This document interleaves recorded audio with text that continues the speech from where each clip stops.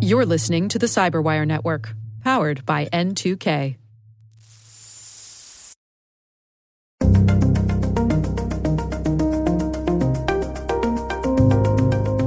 If you're monitoring DNS logs or have protection in place to look for dodgy things happening with regards to DNS, then you have a chance of detecting this kind of activity.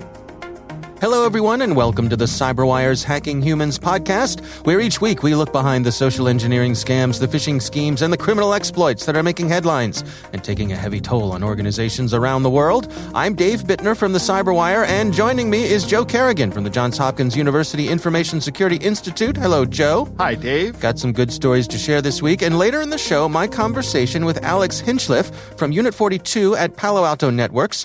We're going to be discussing some of their ransomware research. All right, Joe, let's go ahead and jump into our stories this week. Why don't you start things off for us? Dave, you ever been called in for jury duty? I have. Yeah. Yes. Me too. I've been, yes, I have received the letter in the mail, I think probably a half a dozen times. Mm-hmm. I've only actually had to go in once. And went through the sorting process that they, like Harry Potter with the sorting hat, where the lawyers, decide if you're good. Murder trial. Right, exactly. And I think the moment the first couple syllables of the words journalist came out of my mouth, they were like, next. So I have never sat on a jury, but I have been summoned to do my civic duty. It is our civic duty, as you said, Dave, to serve as a juror when called in the U.S. and other countries around the world. And in Maryland, if you fail to appear for jury duty when you're supposed to be there, there are penalties. Yeah. That can include a fine of up to $1,000 and 60 days in jail, or both. Yeah. Right? So you can be out $1,000 and 2 months. I have to say, by the way, this has caused me anxiety once or twice. Where, like, what happens if they send you a letter and you just don't get it? Right. Right. Yeah. Like, then what, do they come knocking on your door? I don't know, but fortunately, I've never had to deal with. You're that. still entitled to due process for missing jury duty, though. Okay. So all right. You probably go before a judge and you say, "I never got the letter. I would absolutely comply with this." So right. Okay. They don't just haul you off in handcuffs. Right. Exactly. Okay. Good. But they may actually issue a warrant for your arrest. Right. And that's actually the crux of my story, because these penalties are real. Scammers take advantage of it. And there is a story on Scam Busters about a jury duty scam. So here's what happens. You get a phone call from somebody who says, "I'm from the state government," or "I'm from the federal government, and you were supposed to appear for jury duty and didn't." Oh, see? Yeah, there it is. Right, exactly. It's so good. I love that we don't rehearse this before we start, right? We just talk about what we're going to talk about here. And this is exactly the fear that you were expressing just a moment ago. Yeah. Right? So you get this phone call, and the guy on the other line says, "You need to give me some information for verification purposes," right? And then the person starts asking for all kinds of information, like your name, your address, your birthday. Mm-hmm. Of course, they're going to say this is for verification purposes, right? Right. Bank routing number, Social security number, Visa card number. They may say that you've been charged with a crime and you have to pay a fine in Maryland, $1,000. So if you want to pay that over the phone right now, we can do that. Right. So give me your credit card number. It's very easy to see why this works because of exactly what you said. This is something that has always bugged you or sits in the back of your mind. And in fact, I'm sitting here thinking about it. You're telling me you've been called dozens of times, or at least gotten mail dozens of times. It's only happened to me once. Or so you think. Right, exactly. Now I'm nervous. Right. Yeah, you're staying one step ahead of the law. Right. I'm nervous about what happens next time I get pulled over, Mm-hmm. I have been pulled over a couple times recently, so, within the past couple of years. Yeah. And old Leadfoot Carrigan over there. That's right, yeah. That's what they say. Yeah. But I have not had them say, they always ask, "Do you have any warrants out for your arrest?" Right? And I always answer the same way. Not that I know of, but who knows? Right. Maybe there was a jury duty summons that I didn't get, and now there's a summons for failing to appear for jury duty. Yeah. So I don't know that there are any more. That's also an unnerving question. So when this call comes in, mm-hmm. I mean, first off, no legitimate court system is going to ask you over the phone for sensitive information like your social security number, your date of birth, all that information. Right. If they do call you at all, they're going to say, you didn't appear for jury duty. You need to come down to the courthouse. Yeah. Right. Right. And I don't know what the process is at that point in time, but if that's if they do call you, but they're probably just going to send you another letter. Right. A nastygram. A nastygram, right. Right. But so when someone calls you, I've adopted this new policy, right? I started answering the car warranty calls. Oh. Right. Okay. And they say, our records indicate that your car is about to go out of warranty. And I say, well, what kind of car do I have? And they go, well, you have to tell us that. And I'm like, you say your records indicate my car is about to go out of warranty. Yeah. What do your records say about what my car is? Do the same thing here. You missed jury duty. Oh yeah? What's my name? Right. Right. Of course, that doesn't mean they don't have it, because there's all kinds of information about you out there. Like the T-Mobile breach, it would be very easy for someone to utilize that number and or that information to get your phone number and then know your name. So when you go, oh yeah, what's my name? They just go, oh, you're Joe Kerrigan. Oh, right. Yeah, I am right. Joe Kerrigan. Okay. Here's your address. Here's your address. Here's all your information. Your email and your password. Right. Right. So that information does exist, but I still would do it to have fun with these people. Okay. But be aware of the scam. If someone's calling you, telling you that you missed jury duty and you didn't get a summons, it's probably a scam. Yeah. Yeah, I think you're right. And boy, that like I said, I could totally see that playing into someone's anxiety, because that is a real anxiety that I have experienced before. Right. So, yeah, interesting. All right. I'm experiencing it right now. All I can think about, I'll obsess about it for the rest of the day. Well, just, straighten up, fly right, keep under the speed limit, and you won't run into any trouble, right? Keep your nose clean, Joe. Hopefully. Yeah. All right, good stuff, and we'll have a link to that story in the show notes, of course. My story this week comes from Wired, written by Lily Hay Newman. She always does great work over there at Wired. And it's titled, You Can Now Ditch the Password on Your Microsoft Account. You no longer need a long string of characters to access Windows and Office 365. So Microsoft for a while has offered passwordless access on their enterprise accounts. Yes. And now they're rolling it out for consumer accounts. And I think this is very interesting. So if you want to, right now it's opt-in.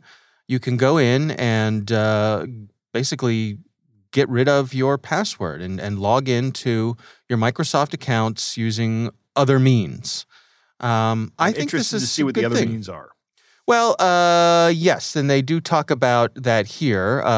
You can do, I believe you can do biometric if your hardware is capable of that. Okay. They will do, you can use your phone, your device, right. Sending you an indication on your device to verify that you're logging in. I mean, there's nothing exotic about the alternative means that they're using here.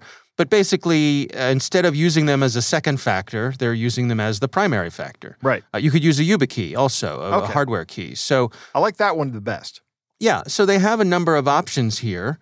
But I think this is interesting, first of all, that an organization as big as Microsoft, and by the way, I should mention Microsoft is a sometimes sponsor of the Cyberwire. They like us to mention that whenever we talk about a Microsoft story. Right. That someone as big as Microsoft is rolling this out, I wonder if this could be something that leads the way. That, you and I have asked many times, what would it take for folks to jettison passwords altogether? Mm-hmm. I think it would be interesting if this were a first step towards having the passwordless method be the default. Because yes. I don't think it is yet. I think right now it's just an option. But wouldn't it be interesting if passwords someday, soon, hopefully, right. become the option? Yeah, we've been talking about ditching passwords for probably about a decade and a half now. Since, the mid-2000s, we've been talking about getting rid of passwords because they're awful and we're not good at using them as humans. Right. And it is a holdover like email from the late 60s, early 70s. It was never envisioned to be used on an internet-wide scale. Yeah. Right? It was just envisioned as a way to stop people from using all the time on a time-shared system. And when you take something that's not designed to scale and scale it, then you have all kinds of problems. And we, of course, have had all kinds of problems with passwords.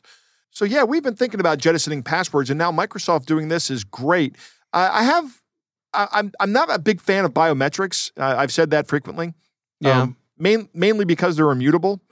Right. You know, you can't ever change them. Right. And that may or may not be bad, but if it becomes possible to reproduce a biometric signature and spoof a biometric signature, that's going to be a problem. Yeah. If any biometric protocol gets hacked, thus it's going to be an issue. Yeah. Of course, you can change the protocol once that vulnerability is discovered, but I still don't like it. The using a phone device, I'd like to know how that works. I'd like to know the technical details of that, because if it's, let's say I have a Microsoft app on my phone that I'm logged into, and that app is what provides the input to me that somebody's trying to log into my account. Is that me?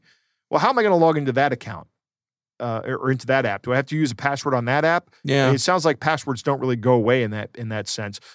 Using a YubiKey is the option I like the best, because it uses universal two-factor, which is a public key, private key scheme.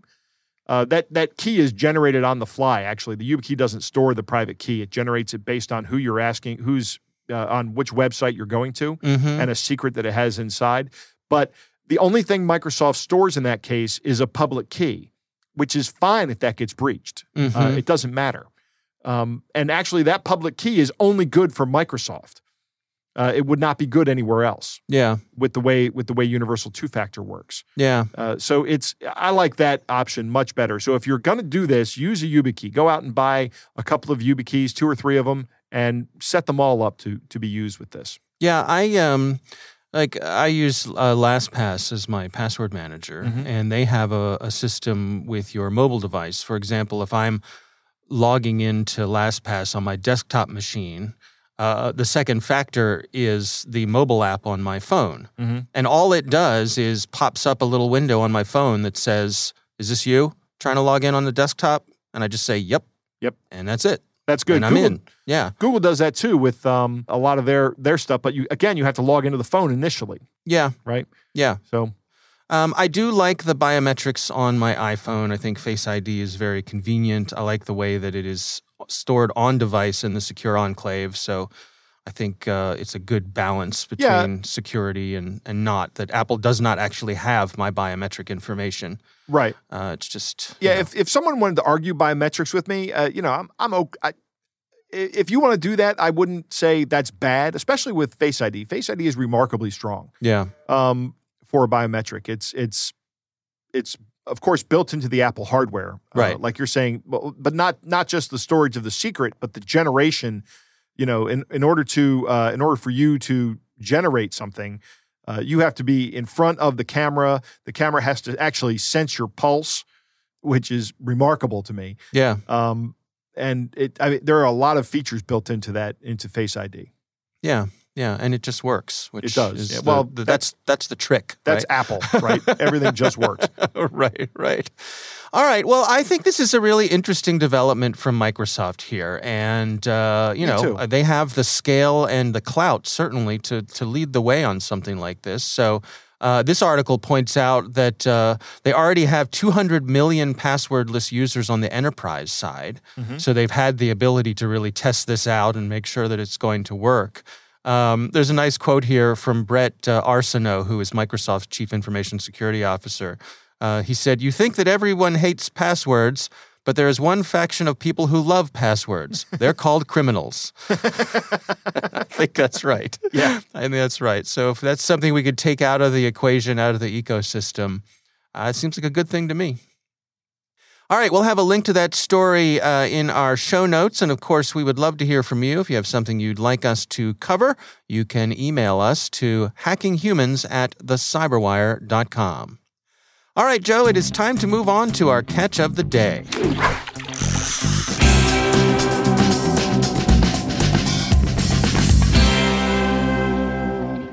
Dave, our catch of the day comes from Lucio, who's sent us catch of the days before, I think. Mm-hmm. But he sent us a bunch of stuff today. First off, he says he listens every week, so we appreciate that. Thank Very you, nice. Lucio. Thank you. And he wanted to thank us for recommending sites for learning more about cybersecurity. Lucio says he does use Cybrary. Okay. That's kind of hard to say, Cybrary. Cybrary, yeah. Right. He thinks the price is pretty reasonable. It costs about $20 a month if you pay for an annual subscription.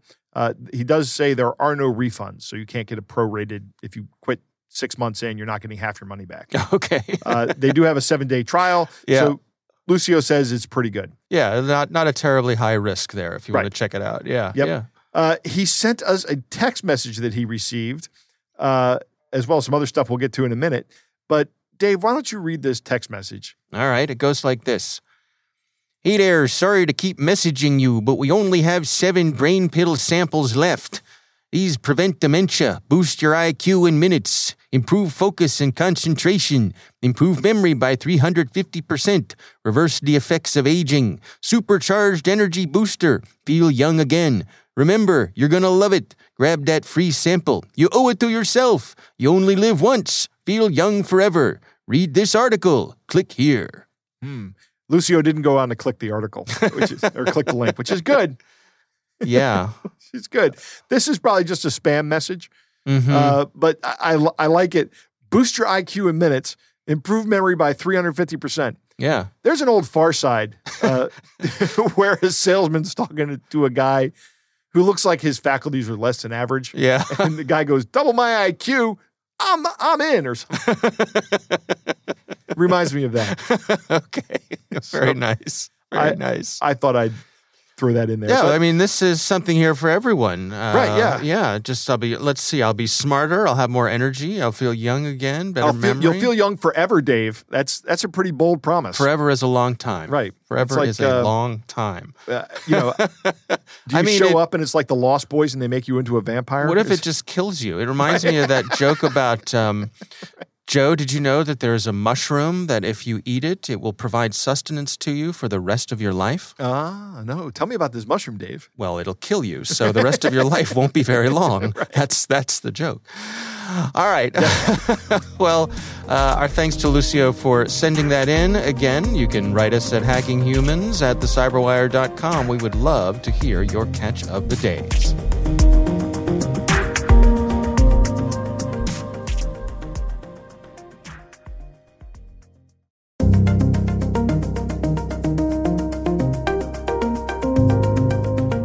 All right, Joe, I recently had the pleasure of speaking with Alex Hinchliffe. He is from Unit 42 at Palo Alto Networks, and our conversation centers on some of the research they've been doing when it comes to ransomware. Here's my conversation with Alex Hinchliffe.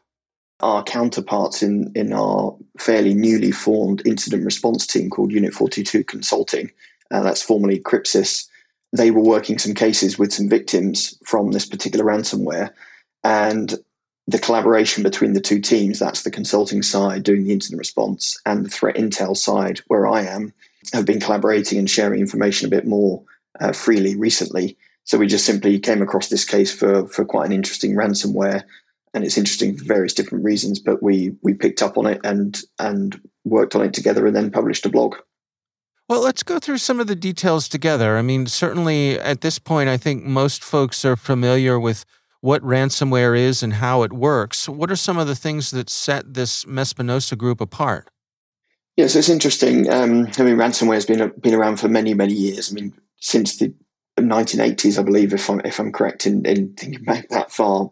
But lately, I guess since about 2010, 11, in a more prevalent fashion, and has evolved over those years. But more recently, we're seeing this kind of what we call a post-intrusion ransomware and more targeted ransomware that looks a bit more like a traditional breach, where there's some kind of spearhead into a victim organization, and then instead of simply deploying ransomware on one system and asking for some money, they grab credentials, they move laterally, they try and deploy their ransomware to as many hosts as possible and effectively bring into question that business viability. So that's the kind of breed of ransomware that we're talking about here. What sets this apart slightly differently is they actually install a backdoor, which we call Gasket, this particular Trojan that we've called Gasket, to provide another communication mechanism, command and control mechanism with the victim systems. And that is a bit different. I mean, with ransomware, it's quite rare to see any command and control traffic from ransomware, because once it's deployed, the communication, if you like, to the victim is through a ransom note that says, you need to pay us, and this is how to go about doing it. Call this number or email this address. In this particular case, they actually set up a secondary communication mechanism, presumably that if the organization kicked them out and managed to restore from backup and do these other things, potentially they might have a way of getting back in and trying again. Wow. Well, can you walk us through how would someone find themselves a target of these folks, and then what would get you infected? Yeah, so from what we've seen, and obviously it's through our kind of aperture on the world, through our telemetry and through the incident response cases that we've worked, it's always been through a remote desktop protocol from Microsoft systems. What we've seen is that quite often, especially post-pandemic, with more people working from home, more people trying to do their learning from home and everything else, that the remote desktop and remote capabilities have increased. And a lot of organizations are exposing this unnecessarily on the internet. And in this case, Mespinoza will effectively scan the internet looking for remote desktop protocol systems and then try and compromise that system and get access to the network. What we've seen at Unit 42 is they've never used vulnerabilities to take control of the system. So they've never used a bug, if you like, in the RDP service or any other remote control software. It typically is using credentials. We don't know how those credentials came to be in possession of the Mespinoza group or where they were compromised, but essentially they've got these credentials and they can get their way into the RDP system. And what are their capabilities? I mean, once they get a hold of someone's system and they're able to, have purchase on that, what can they do within? Yeah, so once they get access, I think this particular group, I wouldn't say they're the fastest. That there have been some media reports talking about ransomware that can effectively hold an organization compromised in a matter of minutes or hours. In one particular case that we worked with Mespinoza, I think it was about 3 days or just under 3 days from the point at which they breached the network. Once they were in, to your question, they dumped credentials and they managed to harvest credentials from various different systems like Active Directory, which controls all the usernames and passwords on a corporate network typically, but also systems like PuTTY and WinSCP and other tools that are used to communicate with other systems. And they store session information in them. So they use tools to gather as many credentials as possible, which helps them move around the network. And once they have enough of the network compromised, and indeed, like some other ransomwares, they even use wake on LAN technology to try and wake up hosts on the network that may have been, shut down or put to standby mode so that they can get more and more victims.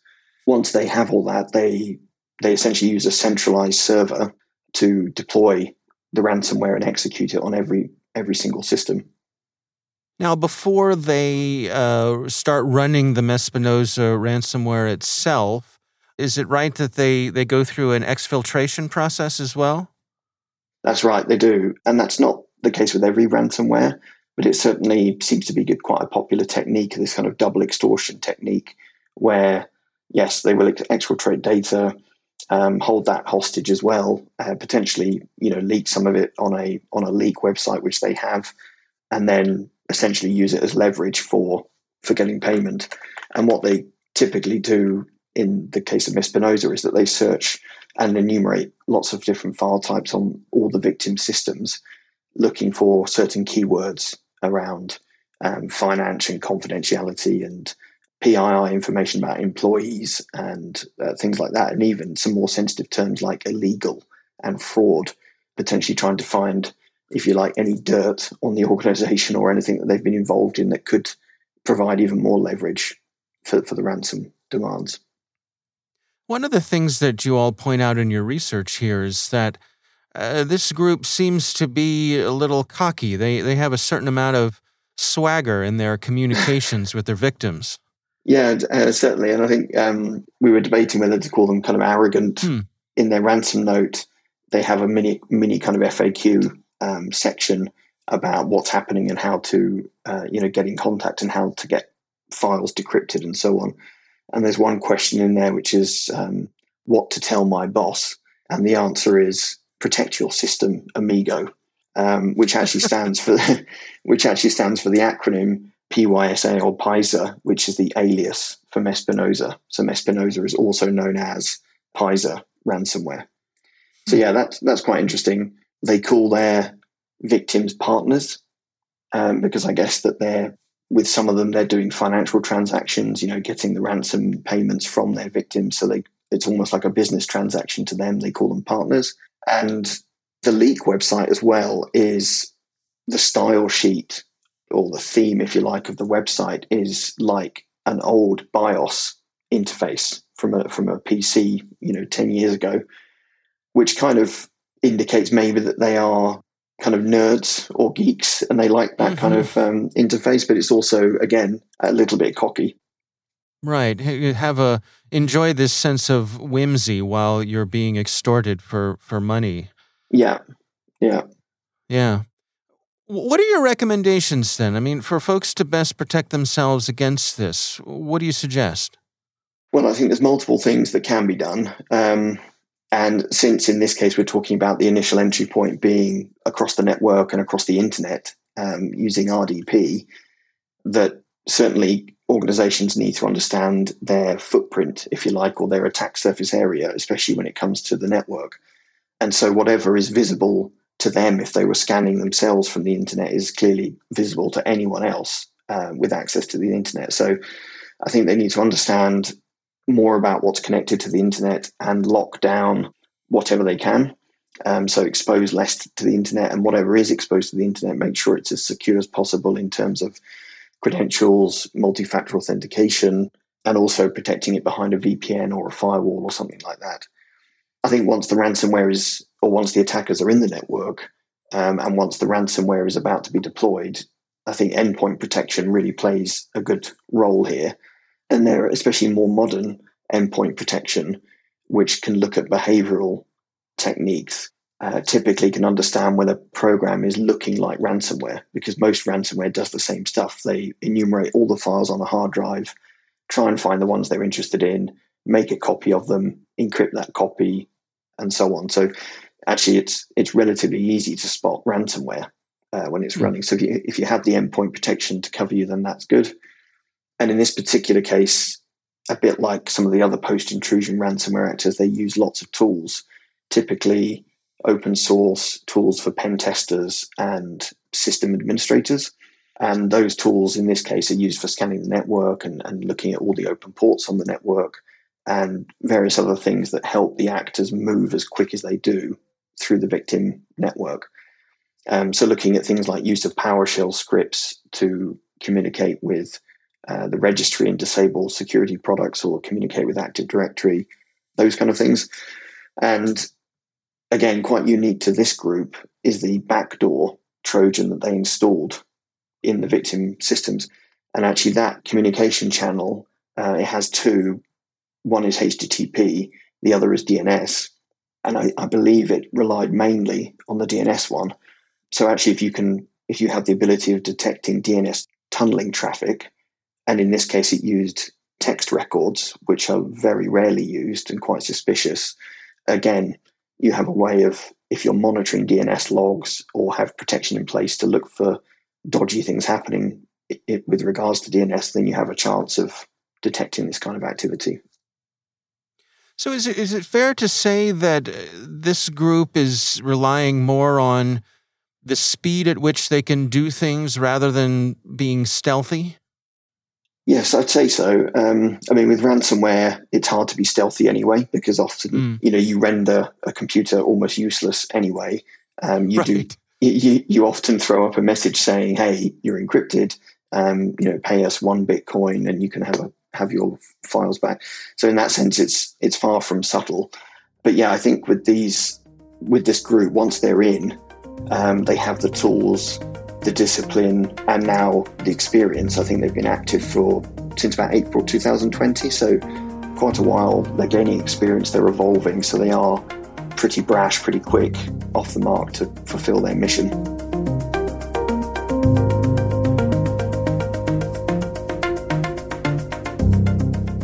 All right, Joe, what do you think? Dave, ransomware is now like a feature of a full-scale penetration. Right? It used to just be that it would just be something that these guys let loose in your network or hopefully got you to install something. But in a penetration, these attackers are spreading through the network. They're elevating their privileges.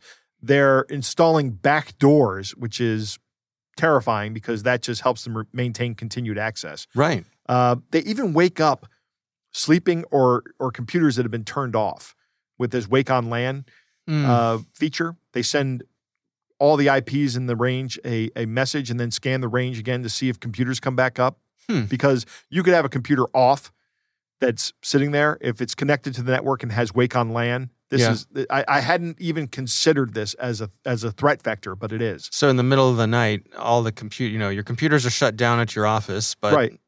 Like even if your users shut the computers off at the end of the day, these guys can still turn them on if you have Wake on LAN enabled. Wow. Okay. They steal all kinds of data, and then they install the ransomware in an attempt to monetize the attack directly. I find it interesting that these guys are accessing everything via remote desktop protocol or RDP. For any of our listeners that don't know what that is, remote desktop protocol is a very useful tool for computers within a network that let you essentially act like you're sitting at the computer itself. Yeah, so you remotely access someone else's computer. Right, but you're literally sitting there looking at a Windows desktop. It's not like you're on the back end talking through a terminal or something. Right, okay. So you get the full Windows experience. And people are putting these systems, according to Alex, they're just putting them out there on the internet. I don't doubt that at all. But that's really bad. It's essentially like taking a computer that's on your network and putting it out on the street. Right. Would you do that? No. No, you wouldn't do that. You should at least be putting that thing behind a VPN. Yeah. And then using multi-factor authentication on that VPN to make sure that the user who connects to it is authorized and not some impersonator. These things are very easy to find when they're exposed. If you just put an RDP server on the internet, it is a very simple matter to scan that IP address and find if the RDP ports are open. It's trivial, in fact. In fact, it's trivial to scan the entire internet and get back a list of IP addresses that have the RDP ports, the default RDP ports open. And it's very noisy, but if you do that massive scan from one location while you're conducting your attack from another location, it's fine. It works just great. So don't think that just by putting something out on the internet and going, well, nobody's ever going to look here. Every attacker is always going to look there. Right. They're going to see it. They're just systematically scanning everything. Right, exactly. Yeah. And they're doing it all the time, looking for new targets. Alex said once they found the RDP system, they're not hacking in, right? They're not using any exploits. They're just using credentials to get into these systems, which means these credentials were somehow phished before. Well, guess how you stop using people from using phished credentials? Multi-factor authentication again. Right. So if you have multi-factor authentication, not only if you had this thing out there, you shouldn't have it out there, but you should have it on the VPN, but you should also have it on the remote desktop. You should have Active Directory using multi-factor authentication. Or perhaps the new passwordless thing you talked about today with Microsoft. Right. That could work. Speed is key for these guys. 3 days is remarkably fast. About a year ago, we were talking about the average time to discovering someone's in your network being like 6 months. Yeah. And now, these guys are not going in there to do reconnaissance for 6 months and stick around in your network and maintain a presence and observe. They're actually going in there with, essentially doing a smash grab and disable. Right. So, but 3 days to get in there, do all this stuff and get out and then demand a ransom is remarkably fast. They call their victims partners, which is kind of bold, I think. And one of the things that Alex said that's key is these guys have been around since 2020, and as they practice their skills, they really, really, really get a lot better at them. Yeah. So they're only going to get more efficient at doing this. Yeah, lots of refinement that goes on. They They have the ability to iterate quickly. Yes, they do. Yeah. All right. Well, again, our thanks to Alex Hinchliffe from Unit 42 at Palo Alto for joining us. We do appreciate him taking the time. We want to thank all of you for listening. That is our show. Of course, we want to thank the Johns Hopkins University Information Security Institute for their participation. You can learn more at isi.jhu.edu. The Hacking Humans podcast is proudly produced in Maryland at the startup studios of Data Tribe, where they're co-building the next generation of cybersecurity teams and technologies. Our senior producer is Jennifer Iben. Our executive editor is Peter Kilpie. I'm Dave Bittner. And I'm Joe Kerrigan. Thanks for listening.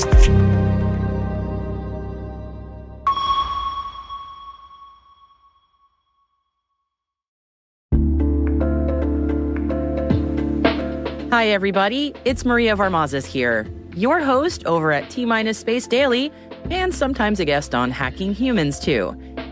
We here at N2K Cyberwire work hard to bring you concise, intelligence-driven news and commentary, and we'd like to know how we're doing.